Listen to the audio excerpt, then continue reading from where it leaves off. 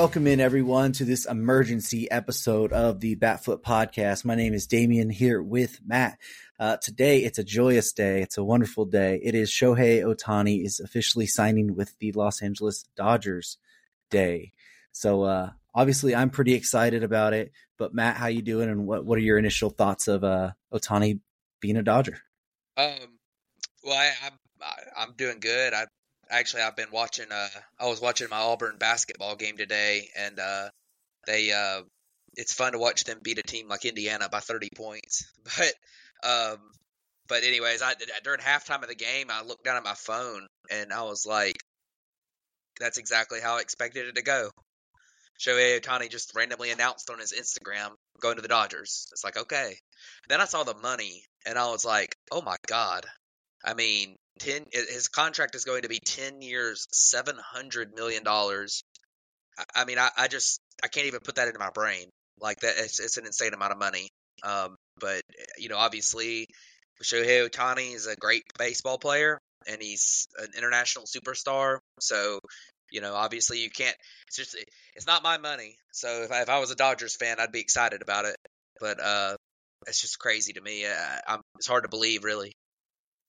Yeah, I mean, I couldn't say how excited I am. I mean, or was at the time. I mean, I was just sitting there on my couch, and actually, ironically enough, the first little bit of a news that I saw that was like Ohtani to the Dodgers was actually Sam Strania from NBA. He tweeted out breaking MLB news. Shohei Ohtani is a Dodger, and I have his tweet notifications on, and that was actually the first one I saw. And I clicked on it and I'm like, what? No. And then then started coming all the MLB reporters ones saying that Ohtani announced it on his Instagram. And I had to run to the Instagram and look. And I threw my phone and then started running around the house just like, oh my God, I can't believe this. But, and then the money came through, like you said, 10 years, $700 million. We had heard kind of through this process, especially over the last week or so, that, it was probably going to reach the 600 million mark, somewhere right around there. Maybe it was $600 million with incentives, to get up to the $600 mark or $600 million mark. I don't think anyone ever expected $700 million. And I think even if you did, you expected it to be a 12 or 13 year deal from that aspect. So this is a massive, massive commitment from the Dodgers to Ohtani. And then Ohtani made, a part of his commitment to the Dodgers as well was he actually brought the idea to make a majority of the contract deferred money. So we aren't sure exactly what that looks like apparently or yet, but there's going to be a significant amount of money deferred off of this contract to make the present day value a lot lower. So it allows the team to have more money to consistently put a good product on the field for now. So overall, it's just, shocking, at least shocking to me that it happened this way, especially after what we've heard recently this past week or so, which we'll get into here in a little bit. But just overall, a massive, massive amount of money, like a record-breaking contract, obviously, but the implications that this is going to have through the rest of the market, for the Dodgers, for what their season looks like, the rest of their free agency, it's insane. And I'm going to probably ramble on a lot of this episode because I can't even really wrap my head totally around this yet. Yeah, it's wild to me. But, kind of looking at a little bit more detail, I do agree with you that the deferred money is going to be a big deal. I'm not exactly sure how the luxury tax will work with that. Because, I don't know exactly how the deferred money does, but I think is all deferred money taken out of the AAV? Is that what it is? Well, see, I'm confused on that too, because I didn't think so. But yet at the same time, Jeff Passan and people are saying that it is going to take that down. Even Joel Sherman was just on MLB Network not that long ago saying that it affects the luxury tax thing to where the AAV number is going to be lower. And he said he wouldn't be surprised if it gets somewhere down into the low 50s based with the deferred money. In AAV. In AAV, yeah. Okay, yeah. So that makes sense because, I'm sitting here thinking and I saw that first post about it, and it was saying something about the that most of the salary was deferred, and I guess you just never know what most might mean. I mean, when you're looking at a $70 million contract per year, most might mean, it might be $60 million of it, but it could Yeah. be, which I would highly doubt that Shohei would put, not get at least 30, a year right now. But that's definitely interesting, and and then I think that it's I'm still in shock that it was that high. I mean, Yeah. coming off of the injury and the reports of being 500, 600 maybe, there were some saying I thought it might be higher than I expected because of those reports coming out, like it's going to be high, but they just went crazy with the 700, and I think that it sounds like the bidding wasn't even very close, like No. because what I forgot which one it was, but one of the big baseball insiders said was that that someone in another front office that was of a finalist told him it's not going to be 699. We didn't offer him 699 million. In other words, like that offer just blew everyone out of the water. So Yeah. definitely interesting to look at there, and yeah, it's a it's a big deal. It's a historic contract. Yeah. And the thing to note on this contract is there's no opt-outs. It's a straight 10-year, $700 million contract. So he will be a Dodger for 10 years, assuming they don't trade him. But like, what team's going to be able to take on that contract anyways? He's a Dodger. Yeah. But I mean, coming down to it, I think this was the Dodgers. For the past 10 years, they've made Shohei Ohtani their holy grail person to go after. They had to deal with him coming out of high school that his uncle talked him out of to go play professional baseball in Japan. They wanted him in 2017, but they didn't have the DH. They made sure, and last year they didn't do much in free agency to set themselves up for this year. They basically pulled the trump card on everyone and said, we're just going to throw everything that we need to make Ohtani come here. And one thing, I think one part of it that makes me feel a little bit better about the side of him pitching is Neil Elitrach, the one that did his Tommy John surgery, is the Dodgers team physician that they send everyone to. And apparently he was in the meetings and gave them full confidence of he's going to be back. The surgery of this, there's no worry about if the second Tommy John's going to really hurt his pitching ability. So that gives me a little bit more confidence, and that might have gave the Dodgers a little bit more confidence to say, okay, well, here's $700 million, right? And the other thing of it too is, yes, we look at $700 million of what the Ohtani contract is, but I think partially what a lot of people don't account for is how much money Ohtani's going to bring in advertising, marketing. I mean, obviously jersey sales, ticket sales. I mean, that's never going to hurt there. But there was talks of he would bring $20 million a year to the Angels in advertising wise, right? So that immediately makes this contract a 10-year, $500 million contract. If that's $200 million right off, which is the amount people thought he was going to get right around there. And with the Dodgers power now and being that he's now with a Dodgers brand, you could see that number go up. It might even be able to double itself. It might make it to $40 million, depending on what they're able to do here, right?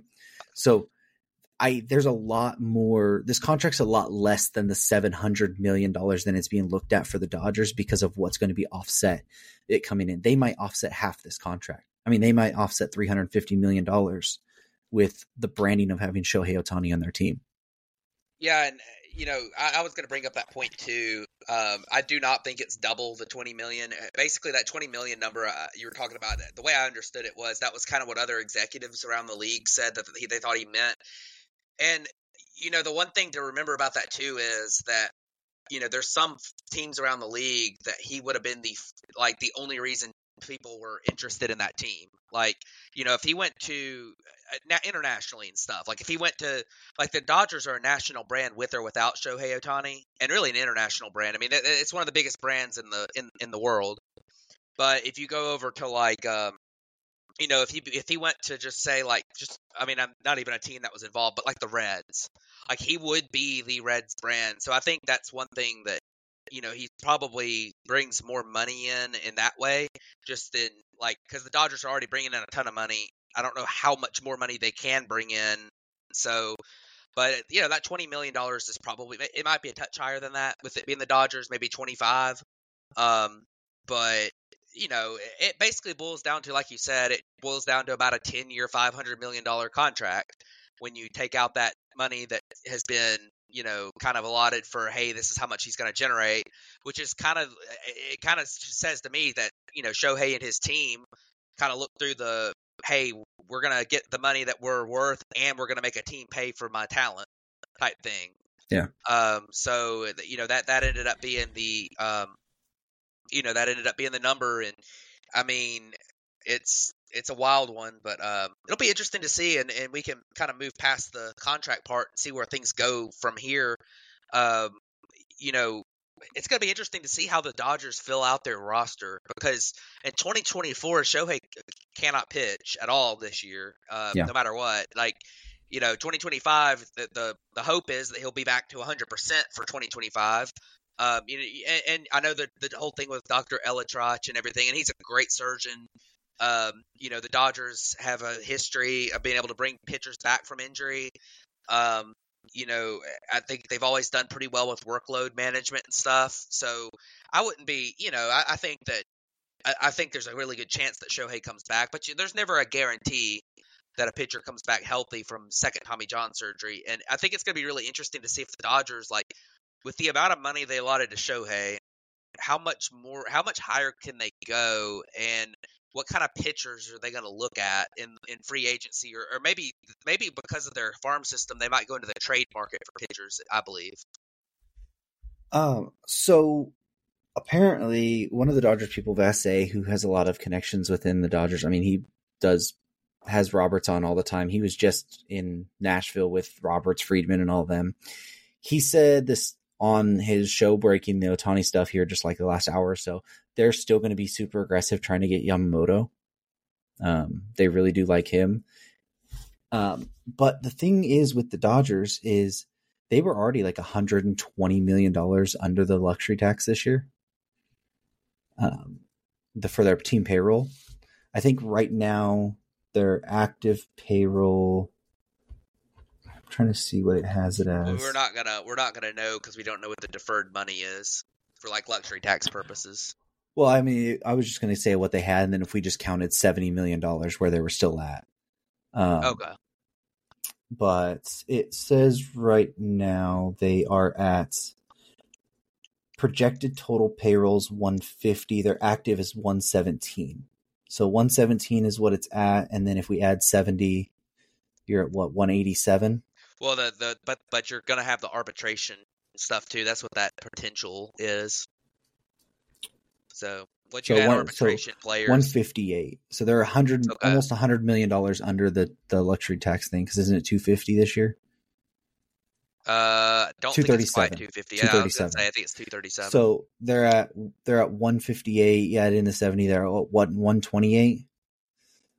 So they're still $20 million under the thing right now, and there's still some with potential trades there as well that could happen. Is that including the ARB guys who are going to get, I'm sure that like Walker Buehler is going to get a pretty hefty amount in ARB, and then Will Smith probably going to get a pretty good bit this year in ARB. I think he's got enough service time, right? And Gavin Lux might not be ARB yet, but if he is, he's ARB1, which wouldn't be a lot. Yeah, pretty low. That's the 158 is for their estimated arbitration salaries. Okay, so it's what they're estimated at right now. Plus the 70 is probably a good idea of what they're at. It's about 230. And I mean, you're looking at the Dodgers roster right now, and you've got Walker Buehler, who you feel pretty good about Walker Buehler coming off of his injury. He came up back up and pitched in rehab assignments late in the year last year. He was pretty, he looked pretty good before they kind of shut him down. But you look at that, and then you look at, that Bobby Miller showed a lot of promise in that rotation. But beyond those guys, like they really probably need 3 starting pitchers. Um, so I could see him going on Yamamoto, but if they're paying him $30 million a year too, it's hard to see how much higher they're gonna go. Are they gonna run a $400 million payroll? I mean, it's hard to say. So I still think they make it. They're going to get 2 to 3 starters. If you get Yamamoto, then I think they're making a trade for yeah, some way an affordable yeah, starter that's under contract at some maybe like Cease, who yeah. has like a little bit lower since he's on arbitration too or whatever. Yeah, he's not. He's got 2 years of control. He's making. I think Yeah. Cease is projected at around $10 million this year. Yeah. So I could see them making, like, if they were to go make the Yamamoto deal, somebody like that, because it's undervalued there. But a big part of this too is that Buehler is going to be a free agent next year. Yeah.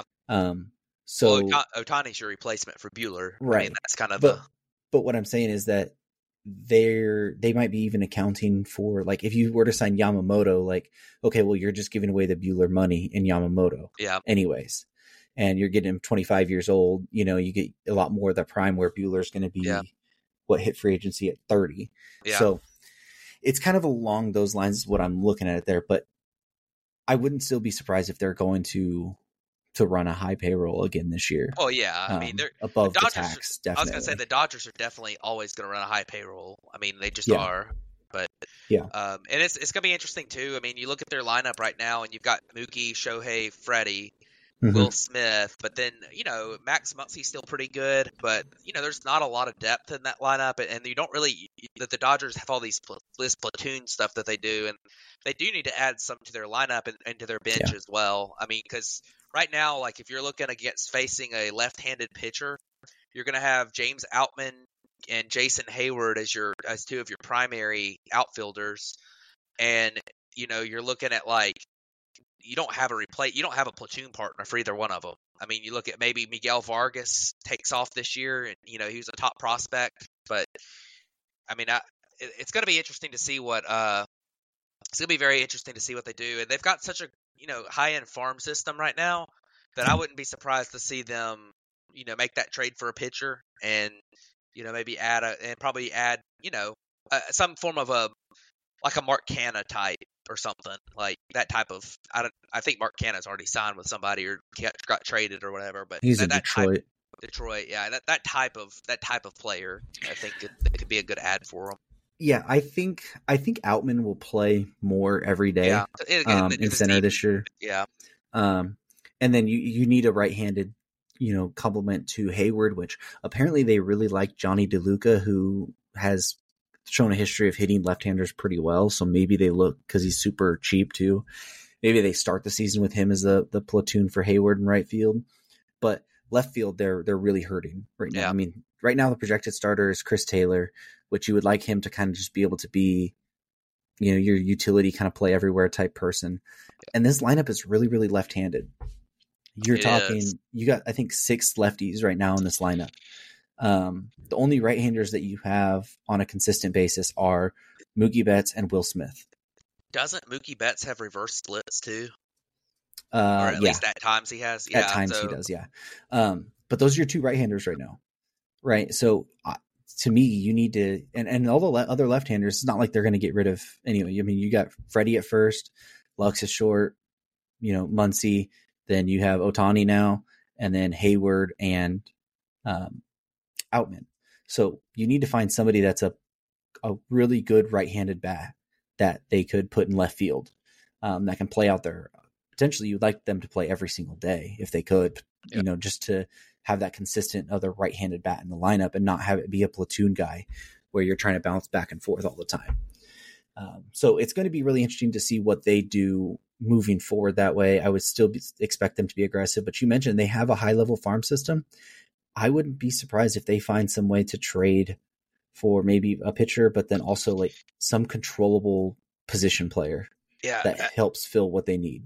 Well, one of the guys that I was thinking, depending on how they feel about Gavin Lux coming off of all his injuries, was they could get a Corbin Burns and Willie Adames package. Adames doesn't make any sense to me. But with Gavin Lux playing short, I mean, Yeah.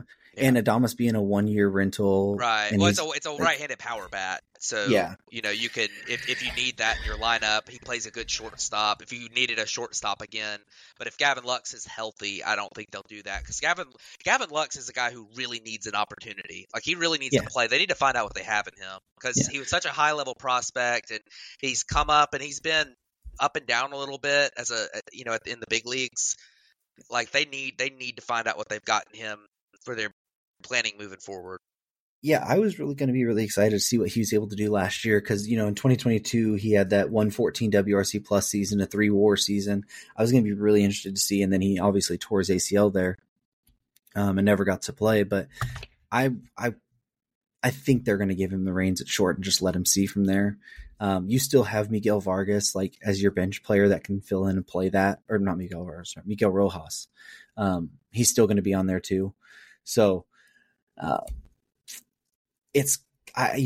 think the move, if they do one, it has to be for like a left fielder that's a consistent right-handed bat for this team. Just it's too many lefties at this point. But then obviously, like we've mentioned, that pitching staff is the starting market is where they're going to have to be aggressive here in their next couple moves, for sure. But a little bit, I want to talk about. I mean, we've heard a lot about this over the past week or so as this whole thing played out. But we'll talk about how after he signs, how the market will look and what we expect moving forward. But what do you think about how his free agency played out and the kind of the code of secrecy that everyone's been kind of had to be to, and then reporters kind of jumping through it, but then also saying like, well, this is bad for baseball. Like what are your whole thoughts on that? Cause I know I have some that I want to speak on. I think that sometimes, players want to go through things privately sometimes. It's a big decision. I think that part of it was probably his agency wanted to drive up prices and without a ton of info floating around, that because I think that was a big deal. Like, a lot of the Toronto stuff might have been even, I think the agency wanted to control everything. So they basically said we're going to hold it against teams for leaking stuff. And of course, obviously at the end of the day, that ended up not being a thing because, after the Dave Roberts comments the other day. But, I mean, I think that, I don't necessarily think it's bad for the sport that Shohei didn't want to be real open about this thing. I do think it's bad for the sport that Shohei doesn't meet with the media very often, and I don't especially like that. I think it's always good to hear from your star players. I wish he would, and maybe he changes that now, but I think that sometimes just not hearing from him is kind of sucks. I mean, even like when he won MVP, they didn't even have the press conference because they said that there was something wrong. There was some kind of technical difficulty. They didn't reschedule it. Like if there was actually a technical difficulty, then they probably would have rescheduled. So I didn't love that, but I mean, I think that I don't think it's that. I don't think it's the process was necessarily bad. The one thing that does frustrate me a little bit is that this whole thing has held up the market for a large portion of the offseason. And now I think teams are going to have to scramble. So I don't think it's super fair to a lot of the other players that he waited so long as kind of the big domino to go. And I mean, especially with the fact that like everyone kind of thought he was going to the Dodgers from the beginning. Now if something happened and he decided he didn't want to go to the Dodgers, then then maybe it would have taken this long. But it's a little bit, you would have liked to have seen this happen at or before the winter meetings, in other words. Yeah, to me, how I think about it is that he's deserved the right and he's earned the right to go through this free agency process however he wanted to, with the cone of secrecy or whatever. There was the report that they were going to hold, leaks were going to be held against teams. I never thought that was actually real. But the one part I will say is this is a massive the whole way the process played out was a massive, massive disservice to baseball. Like, as in that baseball could have used this, MLB could have used this as a way to help grow the game and make the game bigger than ever through this, because Ohtani is such the international global superstar. But at the end of the day, I think that this process played out exactly how Ohtani wanted it to, how he earned the right to, and that I don't fault him for wanting to do this way.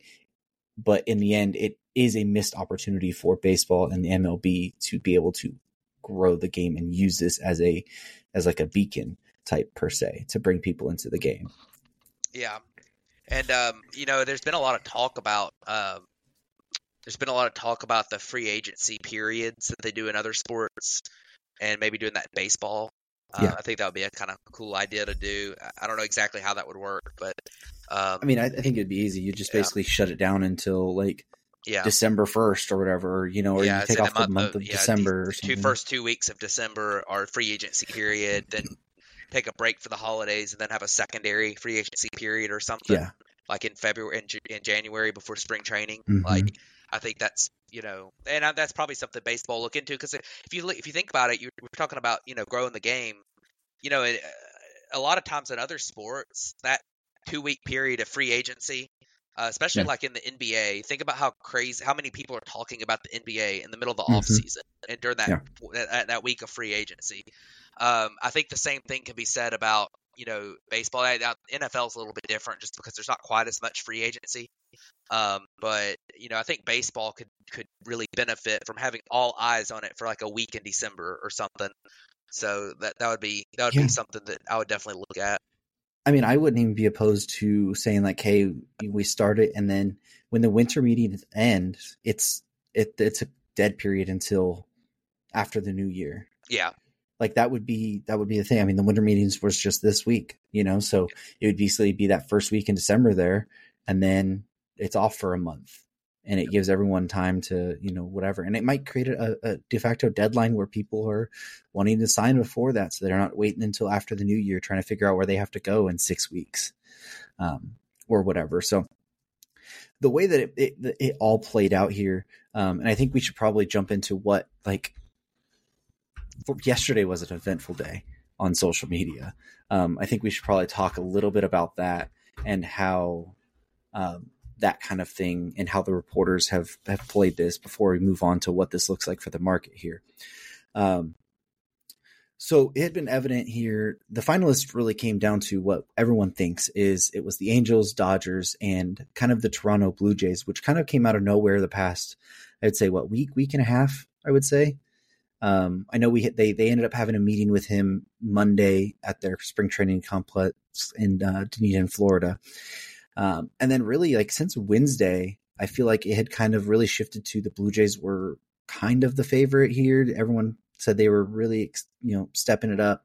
And then yesterday there was reports that he was, which take this for what it was, he was flying from Anaheim to Toronto to go there, and everyone's like, oh, well, he's signing with the Blue Jays. He has a contract with the Blue Jays. We'll come to find out he was just in his house in Newport Beach, never even left. Then, nobody really knew what was happening. Reporters were saying both ways what was happening. It's just incredibly, incredibly weird. And I think this kind of needs to shed a light on how baseball reporters especially use free agency and how agencies and teams use these reporters as like mouthpieces to spread their disinformation around. Yeah, I mean that report, sometimes when things are real secretive, sometimes you get erroneous reports. You might have one guy that thinks he hears something from somebody, and that person was watching FlightAware or something like that, and then in the rush to report something, be the first, so you get the clicks, you report something that ends up being false. I mean, it happens all the time, and you hear things sometimes that are true, and then they end up not being true. Like, I think last year when the when Heyman reported the judge to the Giants, think that basically what happened was there was a lot of optimism in San Francisco that they were going to get him, and someone told Heyman from them that said, "Oh yeah, we got him," and Heyman took that to believe they actually had officially signed him when they really hadn't. I think that sometimes you've got you get stuff like that, but I mean that whole flight thing was weird. I mean, why would Shohei be riding on a plane to Toronto without having announced I'm going to the Blue Jays? I mean that would just be weird. So um, definitely, and the Blue Jays being involved in this was always kind of a weird thing too, in my opinion. I never really understood it totally. Yeah, I never understood it from the fact of like how their team construction and how, everyone says that Otani's all about winning and longevity of winning and that. And I mean, there were already kind of people speculating and even some Toronto people, like if they sign Ohtani, like they've tried to sign Vlad and Bo Bichette to extensions and haven't really came close to those yet. Like they potentially have to trade one of them at least to even have a chance to extend the other one. It was just super weird. I never understood that totally.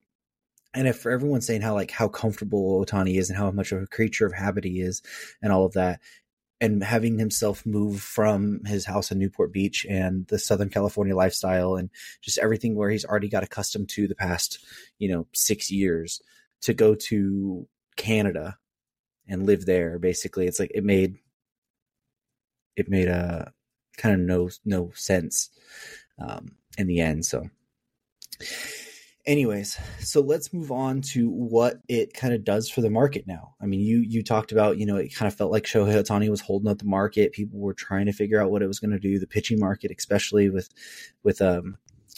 Ohtani not being able to pitch this year, but people were still kind of interested in that. And then Ohtani was kind of holding up Yoshinobu Yamamoto's market a little bit. So as we look forward to this next week or 2 weeks kind of on the market, obviously everything's going to pick up in general, but what do you think about what the next couple weeks looks like for the market and what that, who's the biggest benefactors now? Yeah, well, I think that the market's about to go up. I think that if you look at I think after the Shohei move, I think the big thing is I think there were probably 3 or 4, maybe 5 other teams that did believe that they wanted to save at least save the money for the time being in case they were able to land Shohei. Because I know Toronto, the Angels, and the Dodgers ended up kind of being the finalists, but I do think the Cubs were still in on him to a certain level, and maybe the Giants and maybe some other teams. Who knows? There's been mixed reports on who all was actually involved and whatever, but I think that some teams were probably holding their money, and these free agents understand that, and they know that some teams were not sure what they were going to do, so they want the full demand of they want the full supply of teams to go to, and now there's probably 3 or 4 teams who are real eager to. They've got $50 million they had earmarked for potential Shohei, and now they've got that money to spend. So you look at you look at Cody Bellinger, like he could be a guy that is close to coming off the market, because now you've got now you got some teams like Toronto, you've got the Cubs, you've got some teams that really need that left-handed outfielder that maybe had some money earmarked for Shohei Ohtani, that now that money's free and Cody Bellinger might be the guy that they turn to. I think definitely some of the DH guys like JD Martinez, Jorge Soler, some of those guys are going to be in that running too. And then just pitching, like you say. I mean, I think that teams, like I say, I think the market was held up a little bit because nobody knew how much money that they were going to have to spend, and the teams knew, and the players knew that too. So, you still got Blake Snell out there, Jordan Montgomery, Kershaw won't pitch most of the year, but you've got, Marcus Stroman still out there. I don't think the pitching market's been held back quite as much as the other markets, but definitely interesting thing to look at. I think that the trade market might have been held up a little bit too. Teams not sure that like for example, I know the White Sox kind of pulled back Dylan Cease the other day, saying, "Hey, we're just going to let things play out for a little while before we really get back involved in moving him." And I think the reasoning behind that was just like, who's going to be desperate that needs somebody now? And I think that's a big deal for a lot of these teams. So I think the market's about to move pretty fast. I think that you're going to see, over the next week or two before Christmas, I think probably quiet down for the week of Christmas. But before then, I think you'll see, a few of these bigger name guys. I would imagine you'd probably see a couple of pitchers. Maybe Jordan Montgomery ends up going pretty soon. Maybe Marcus Stroman or some of these kind of mid-level pitchers like Giolito maybe. I don't really think. I think Snell will be one of the last ones, Yeah. but because I don't think he's going to value his market like teams are. But I think some of these other guys who it's kind of clear what they are, like Jordan Montgomery. It's kind of clear that he's a good mid-rotation starter that you can rely on to pitch a lot of innings, and he's a good postseason performer. Like everyone knows who he is. So I think that you look at some guys like that, but I don't think teams are going to be very. I think the Snell will probably be the last one, but a lot of these pieces. I mean, we're starting to run low on free agents now too. I mean, you got Nola is gone, Sonny Gray is gone, Eduardo Rodriguez is gone, now Ohtani's gone. I think that a lot of the markets are going to start to move a little bit, and it's going to be interesting for sure. Yeah, I think you're going to see the market explode. I mean, like you mentioned, I think here in the next week or two, we're going to have a rash of moves.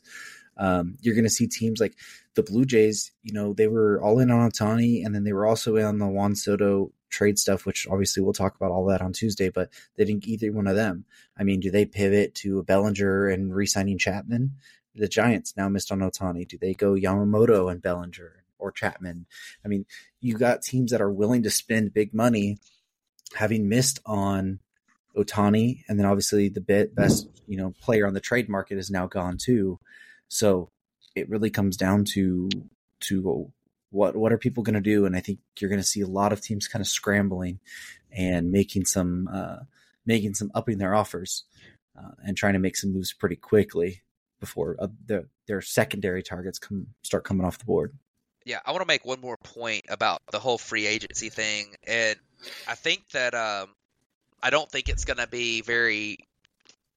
I don't think it's going to be very. I don't think it's going to be talked about all that much, but I think that free agency is going to be very difficult for the next couple of years.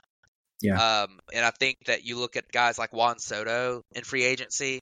I think I don't think that the Shohei contract is really gonna move where value is. I think Shohei is with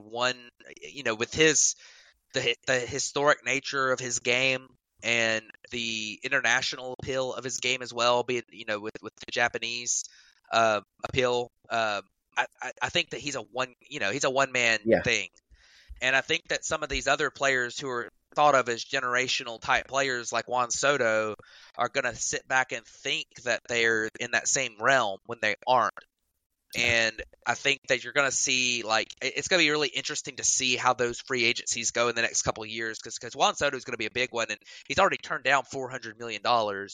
So, but I don't think he's going to get $700 million unless he takes 15 years or something. He's not going to get that much money. So, but he might think he should because he thinks I'm one of the best players in the game, just like Shohei is. So, it's going to be hard to say what he does, but I could see him maybe get 500 if he has a great year this year.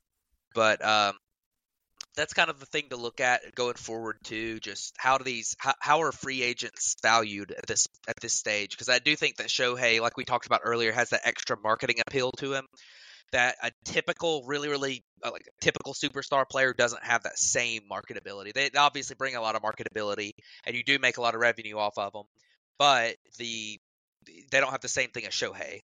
Right. So I think that it's going to be really interesting to see what happens with a guy like Juan Soto, and there's probably a couple others coming up. I don't, off the top of my head, I can't think of who else it is, but I know there's a couple others coming up too. But that's going to be something very interesting to look at here in the next few years.